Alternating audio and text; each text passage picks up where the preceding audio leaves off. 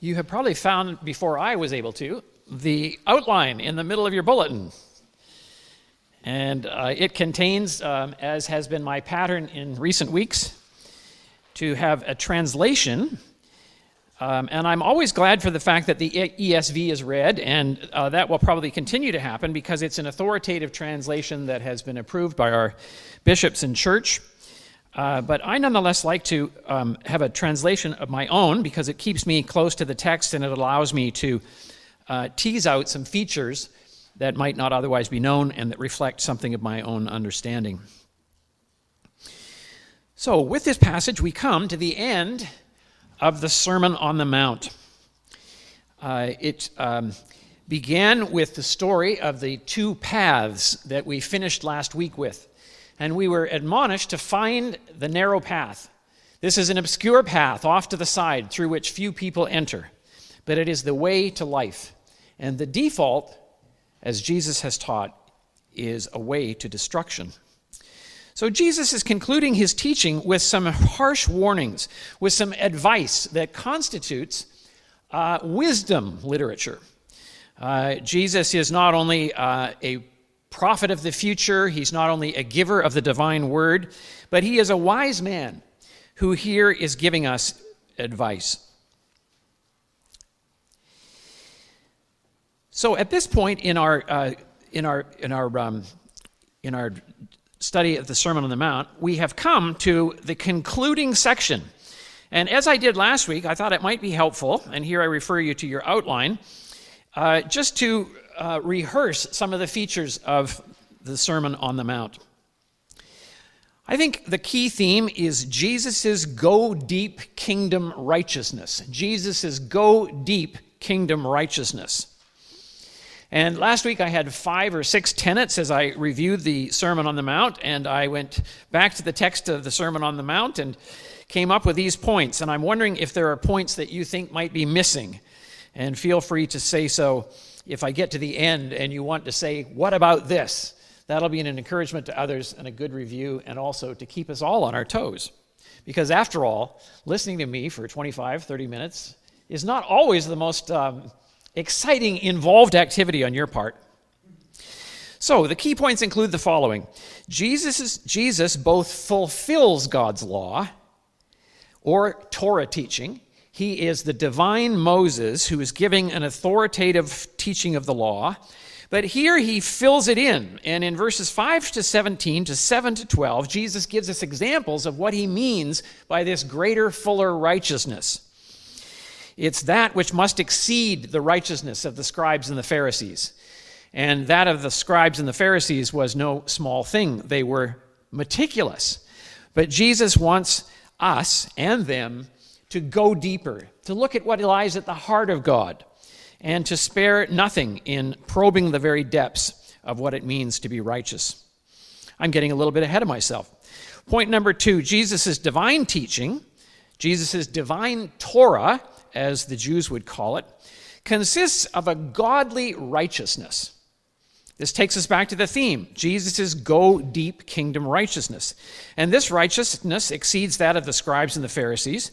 And what kind of a righteousness is it? After the dash, I've included the things that came to mind.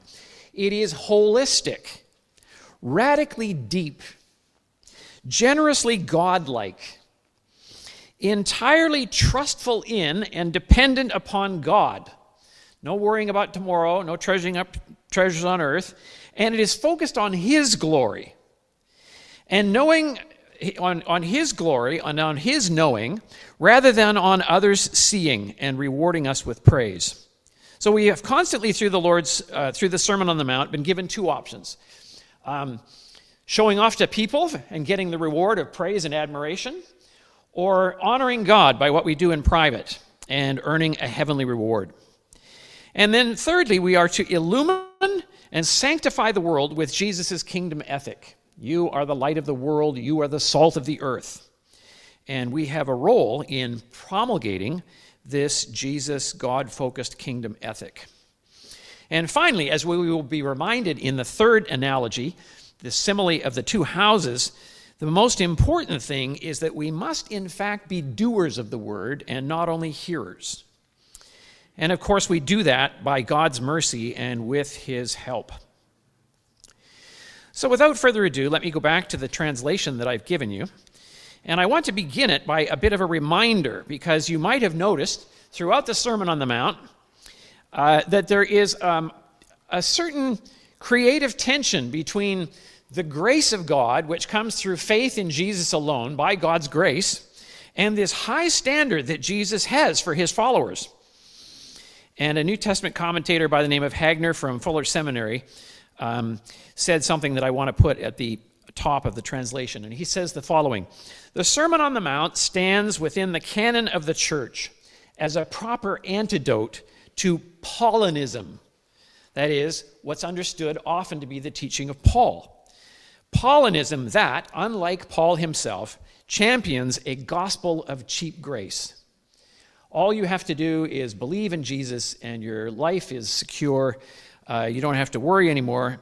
And God forbid, you might think that you can live as you jolly well please because you've got God over the barrel because you believe in Jesus.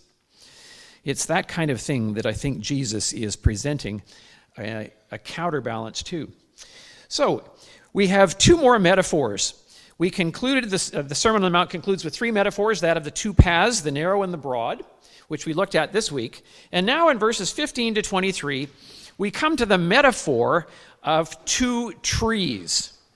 They're, of course, not really about trees. The trees are a metaphor for things that bear good and bad fruit.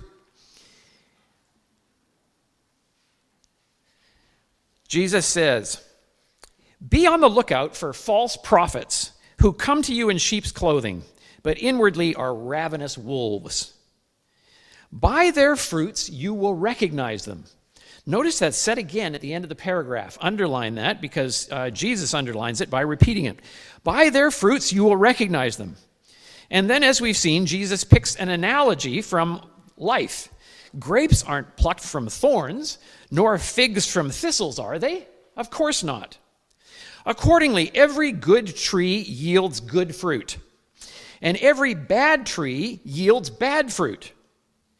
It is possible neither for a good tree to bear bad fruit, nor for a bad tree to bear good fruit. Every tree not bearing good fruit is cut down and cast into the fire. So then, by their fruits you will recognize them. And then Jesus goes, and without talking about false prophets, he nonetheless tucks under the umbrella of false prophets people who work wonders, who feel that they're in the kingdom but aren't. And this is something that ought to cause us to kind of brace ourselves and to question ourselves. And I'll have something more to say about this in a minute. Jesus continues, "Not everyone who says to me, 'Lord, Lord,' will enter the kingdom of heaven, but the one who does the will of my Father who is in the heavens. Many will say to me on that day," that is the final day of judgment, "Lord, Lord, did we not in your name prophesy, in your name expel demons, and in your name do mighty deeds? And then I will say to them, I never knew you. Get away from me, O practitioners of lawlessness." So let's go back to the beginning and look at the notion of false prophets and false teachers. Someone has noted that it's not very likely that the church is going to be led astray by someone who's blatantly unorthodox. I mean, if I were to come in and say Jesus is not the Son of God and you should be worshiping the Buddha as well as Jesus, I mean, you would know to write me off, right? At least I hope so.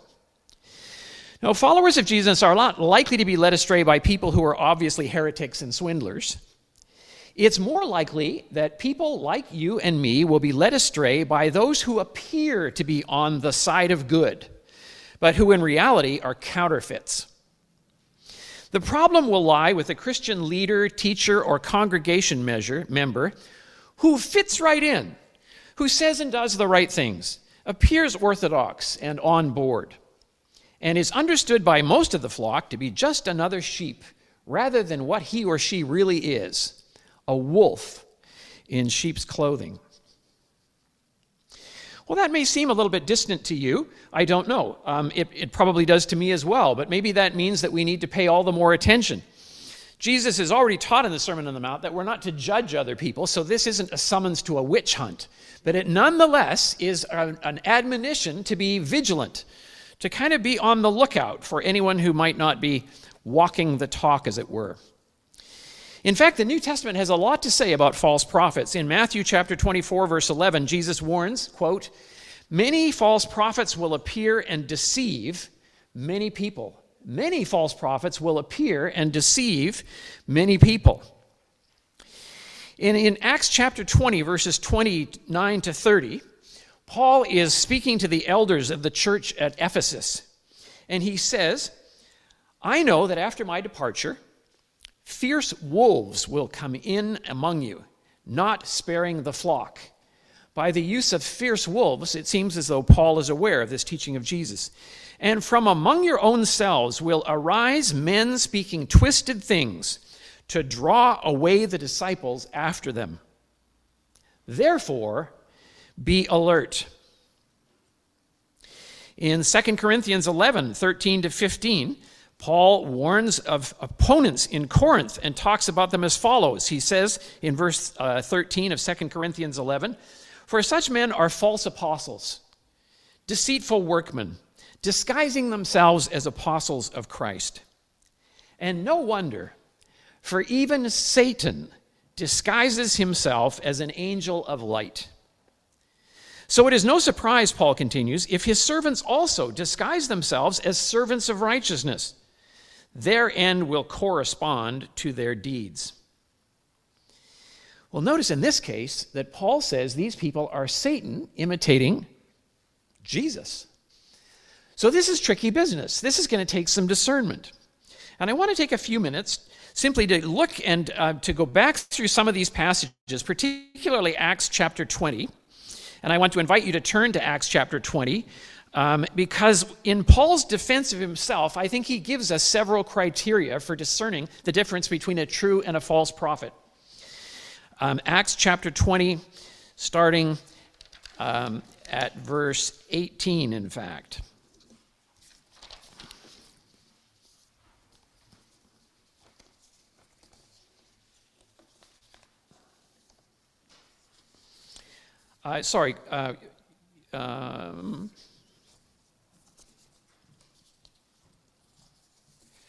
Let me find my Acts passage.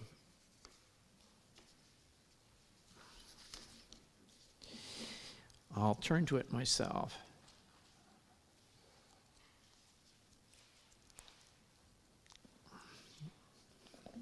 Acts chapter 20, starting at verse 13.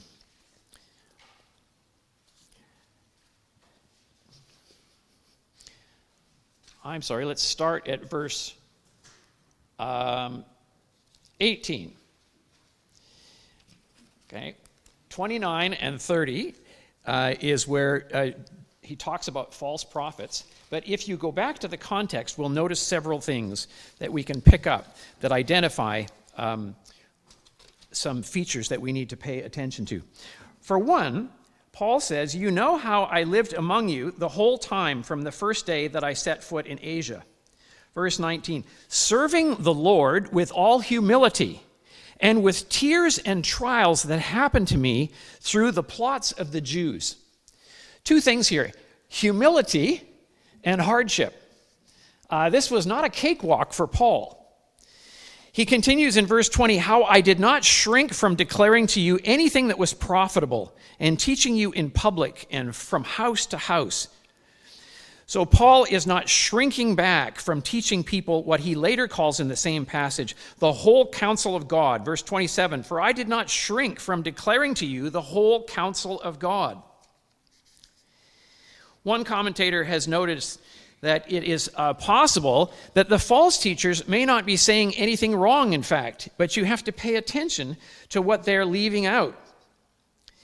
Carson writes, "There is nothing in their preaching which fosters poverty of spirit, nothing which searches the conscience and makes people cry to God for mercy, nothing which excoriates all forms of religious hypocrisy, nothing which prompts such righteousness of conduct and attitude that some persecution is inevitable.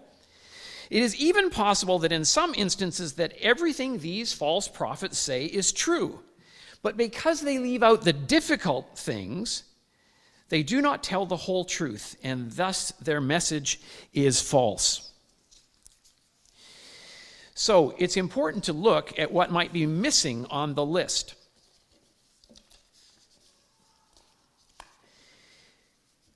So in verse 18, they're humble. Paul is humble and he welcomes hardship. In verse 20 and in verse 27, Paul doesn't shrink back from teaching the whole counsel of God. He also says in verse 20,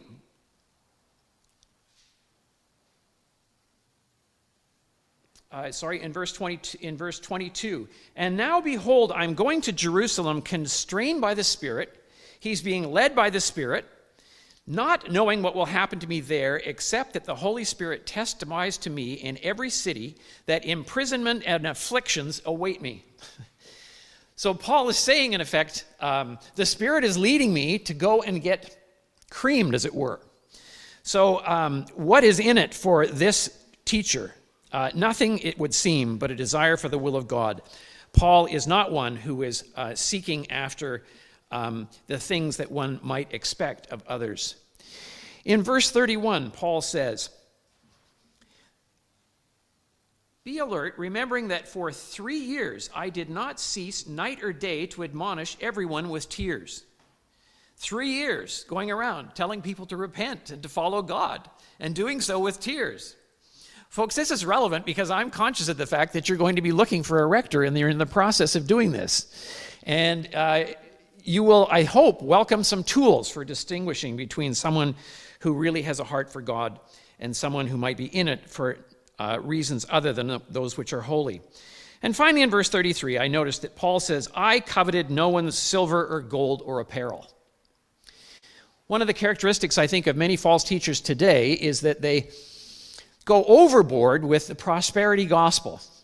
And they want to say that the sign of God's blessing will be if I am wealthy and you are wealthy. I was asked when I was in Korea in 2014 to preach on short notice in a church in Seoul. And I agreed. I was in the southern part of the country, but I got on a train. And I was met at the airport by the executive assistant to the pastor who was driving a limousine. And I was invited to get into the back of the limo, and I said to the guy, like, "What is with this?" And he said, "What do you mean?" And I said, "Well, this is a limo. Like, does your pastor drive?" "Well, he's a very busy person, and he's hardworking, and he needs a limousine." And it became apparent to me that this was somebody who was making an awful lot of money. And I know that because I got paid more money for that sermon than I ever have they paid me $1,000 in cash under the table to preach for half an hour. What am I doing at Christ the King, I asked myself. Well, there is pay and advantage. There's a well-known Latin American preacher who has executive jets and who's fabulously wealthy. And he went to France, and he left his mansion, his villa, in control of God's guardian angels. And when he came home, he found that his palace, his villa, had been ransacked. So he gave a sermon the next Sunday in this arena where he had hundreds and thousands of followers, and he fired the guardian angels in heaven that were appointed to look after his mansion. That takes a little bit of chutzpah, does it not? I think maybe God is trying to tell him something. So one of the things that comes into these things, folks, I think is that it's important to look for somebody who might have motives other than those which are focused upon God. It can be money. It can be looking for a following. I mean, getting on a pedestal or a podium and talking to people every week can sometimes feed the ego, and you're looking for maybe a bit of a following. We go to so-and-so's church. Well, who's so-and-so? I thought the church was Jesus' church. Is it your church, or are you called to participate in the ministry of what Christ is doing in his church? So there's a long list here of things that I think are really important. And I also believe that there are underlying psychological factors that can sometimes come into play. We are very complex creatures. And sometimes we can be on the opposite side of goodness and truth, barely even noticing it ourselves. So I like it when I hear bishops in our denominations saying that they want to give a prospective pastor a psych evaluation, because I think that psychology and spirituality have a meeting point, and we need to be careful when it comes to the hiring and securing of leaders. So false prophets are a danger to the church, and there's something that we want to be on the lookout for.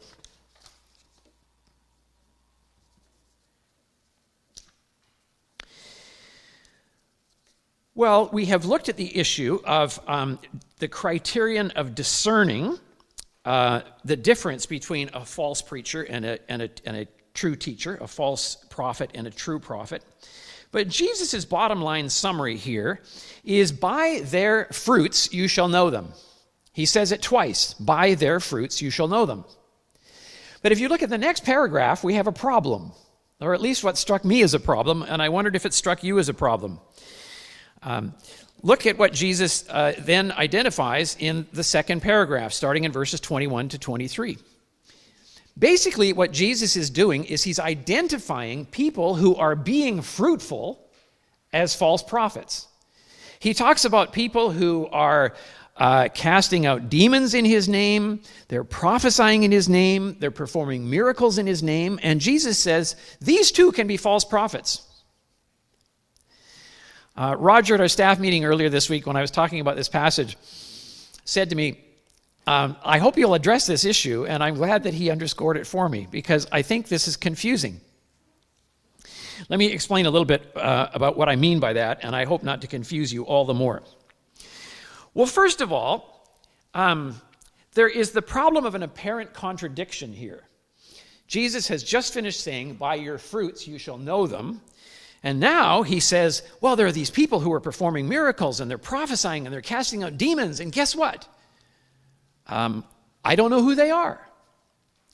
So I think part of the solution comes in taking a step back and just analyzing the difference between our culture and that of the first century. And by that, I mean simply the following.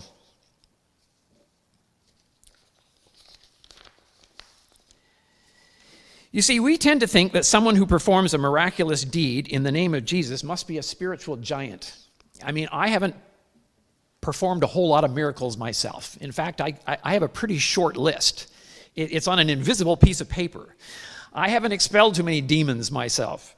I haven't done a lot of prophesying myself. So if somebody comes along and they've expelled demons and they prophesied and they worked miracles, we think, whoa, this person is a spiritual giant.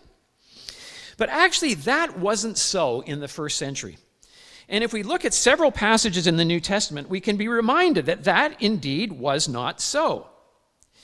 In fact, it was quite common for people to do these extraordinary deeds. So what I'm suggesting is that we need to remember that in different times and places, what is extraordinary to us wasn't so extraordinary. We were in Acts chapter 20. If we were to go back to Acts chapter 19, and we won't for the sake of time, but I'll just want to read you something. You won't be surprised by verses 11 to 12 of Acts chapter 19, which say, God did extraordinary miracles through Paul, so that when the handkerchiefs or aprons that had touched his skin were brought to the sick, their diseases left them, and the evil spirits came out of them. Okay, well, Paul was a spiritual giant. There's no problem there. Verses 13 following of Acts chapter 19. Then some itinerant Jewish exorcists tried to use the name of the Lord Jesus. Note, Jesus here is talking about people who in my name prophesy, in my name expel demons, and in my name do mighty deeds. So these exorcists, in the name of the Lord Jesus, tried to exercise power over evil spirits, saying, I adjure you by the Jesus whom Paul proclaims. And then Luke continues reporting of Paul. 7 sons of a Jewish high priest named Sceva were doing this. But the evil spirit said to them in reply, Jesus I know, Paul I know, who in the world are you? But then the man with the evil spirit leaped on them, mastered them all, and so overpowered them that they fled out of the house, naked and wounded.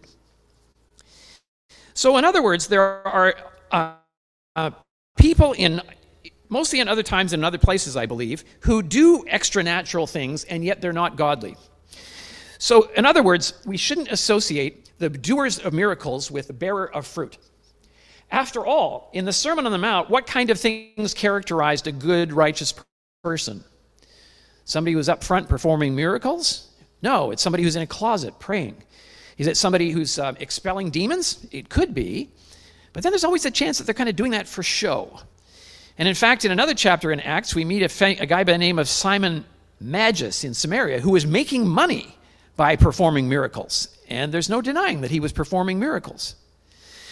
So take away the spirituality from paragraph 2. And I think that will help us to understand how there can be consistency between what Jesus is saying here and what he's just finished saying about bearing fruit. Not everyone who says to me, Lord, Lord, will enter the kingdom of heaven, but the one who does the will of my Father who is in heaven. Many will say to me on that day, and scholars have pointed out, I think rightly, not that this is some kind of kind of a protest, but they're trying to justify themselves. Lord, Lord, did we not in your name prophesy? Yeah, so what? Lots of people were doing that. In your name expel demons. Yeah, the Jewish exorcists were doing that in my name. And in your name do mighty deeds. Yeah, there were people who were invoking my name and cashing in on my power to do that. Then I will say to them, I never knew you. Get away from me, O practitioners of lawlessness. Practitioners of lawlessness. Some of your translations say that that word is evil, but actually it is lawlessness. It can mean evil, but in the context of the Sermon on the Mount, practitioners of lawlessness are people who are not following the teaching of Jesus in the Sermon on the Mount. So these practitioners of lawlessness are not kingdom righteous seekers. One scholar has said, and it's in the footnotes of your handout, and you've probably noticed that the seminary professor's never gotten away from writing essays and having footnotes, but I actually hope that you'll look at these footnotes because sometimes the best things are in footnotes. And this is so in footnotes 5. Pennington says, Jesus redefines law-keeping here as his own prophetic, eschatological, and Christologically authoritative reading of the law over against the scribes and Pharisees of the day. So friends, if we're tempted to be intimidated by those who perform miracles and do wonders, we should stop and say, wait a minute. Jesus has a different standard, and that is bearing good fruit that is characterized by this inward, go deep, Jesus, God-focused righteousness. It's not showy. Well, I think that there's a lesson here, and that is that we can be inclined, as Paul warns us in Corinthians and elsewhere, to seek those more demonstrative gifts. If you're casting out demons and you're speaking in tongues and you're prophesying, you must be super spiritual. No, Jesus is defining spirituality here in different terms. So we ought not to be intimidated or wonder why these people were excluded. Chances are they knew they had it coming and they were giving a last-ditch attempt to get into the kingdom by saying, well, in your name we did it. Jesus said, nice try, guys. I don't know who you are. So that's the analogy of the two trees. Let me check in with myself and my outline. There's more than one reason why I give you an outline. It keeps me on track as well as you. We come now to the two houses. Jesus' concluding metaphor. And just to give us a little bit of a break, I thought it would be helpful to draw your attention to a picture that is on your table there. It's a picture of a house in the area of Chicoutimi in 1996. In 1996, there was an enormous flood in the area of Chicoutimi, and to everyone's surprise, including the owner of the house, everybody's house just whistled down the road, except this one. And it belonged to an 81-year-old woman named Jeanne d'Arc Louvet-Geneste. And as she was leaving the house, she said a prayer to Saint, was it Saint Anne or Saint Anthony? And anyway, that was her explanation for why the house stood still. Well, if I were a Roman Catholic priest, I might make more of this than I would as an Anglican priest, but I want to draw attention to another thing that might account for it. And that is that the previous owner in 1950 took the time to secure the house to the rock upon which it was built. And I don't know how it was done. I think it must have been done with, concrete posts or something. But anyway, this house was glued to that stone platform. And so, friends, it's said that there was as much water rushing around that house as goes over Niagara Falls. And yet that house stood firm on its own. Well, for those of you who know the story, and everyone does, I'm obviously talking about Jesus' concluding analogy here in the Sermon on the Mount, where Jesus says,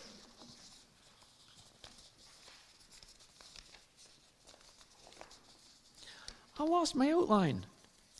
Jesus doesn't say I lost my outline. Glenn says he lost his outline. There we go. Verses 24 following. Everyone who hears these, my own words, and acts on them may be compared to a prudent man who built his house on stone.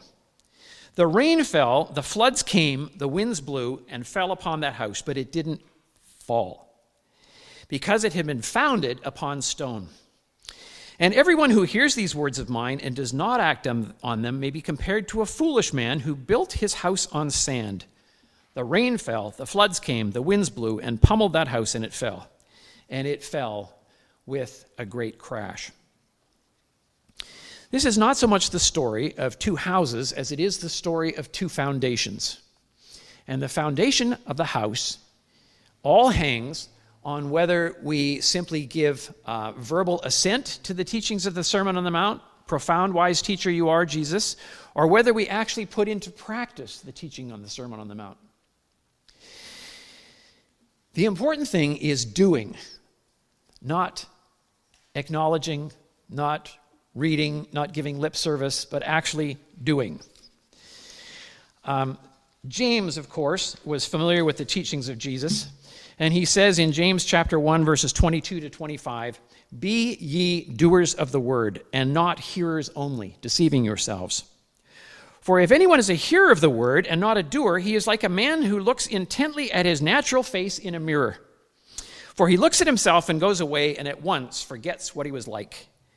But the one who looks into the perfect law, the law of liberty, and perseveres, being no hearer who forgets, but a doer who acts, he will be blessed in his doing." My friends, 7 times in this passage alone, the verb do is used. I think it's used 22 times in the Sermon on the Mount and over 85 times in Matthew. And that word do is hidden in the English because it's translated act, declare, practice, obey. But the point is doing it.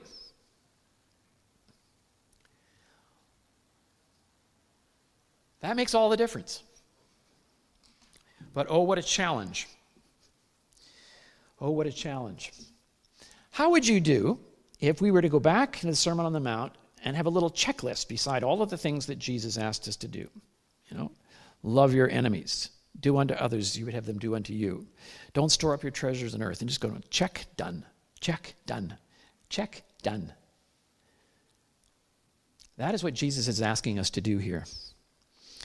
And this is why I think it's important to go back to what we saw at the heading of the sermon, where we're reminded of the grace of God.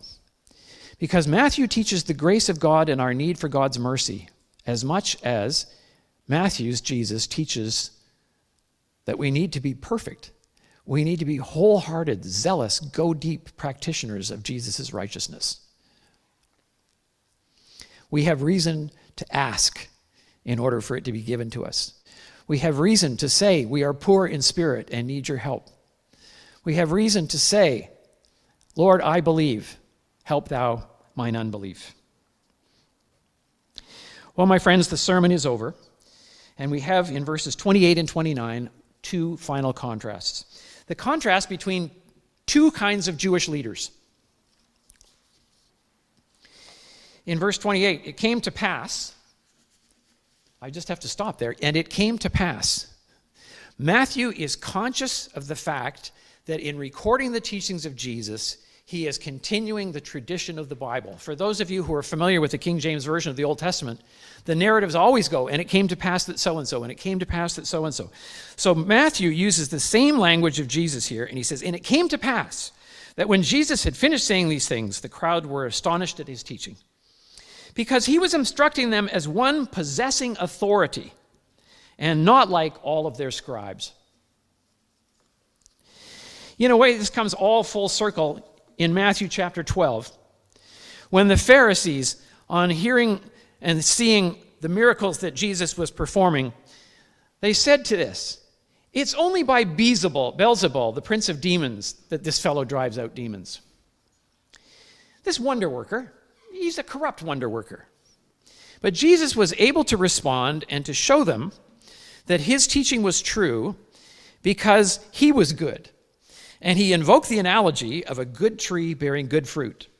And he says, in effect, as one person has summarized the teachings of Jesus in Matthew chapter 12, verses 3 to 37, trees produce according to their nature, either good or bad.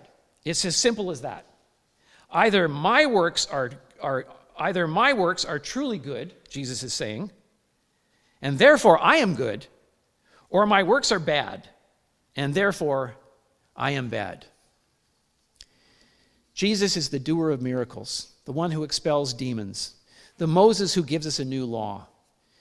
And his actions attest to the truth of his teachings. This is a good man. This is God-man. And he asks us to rely upon God's grace to follow his teachings. Amen.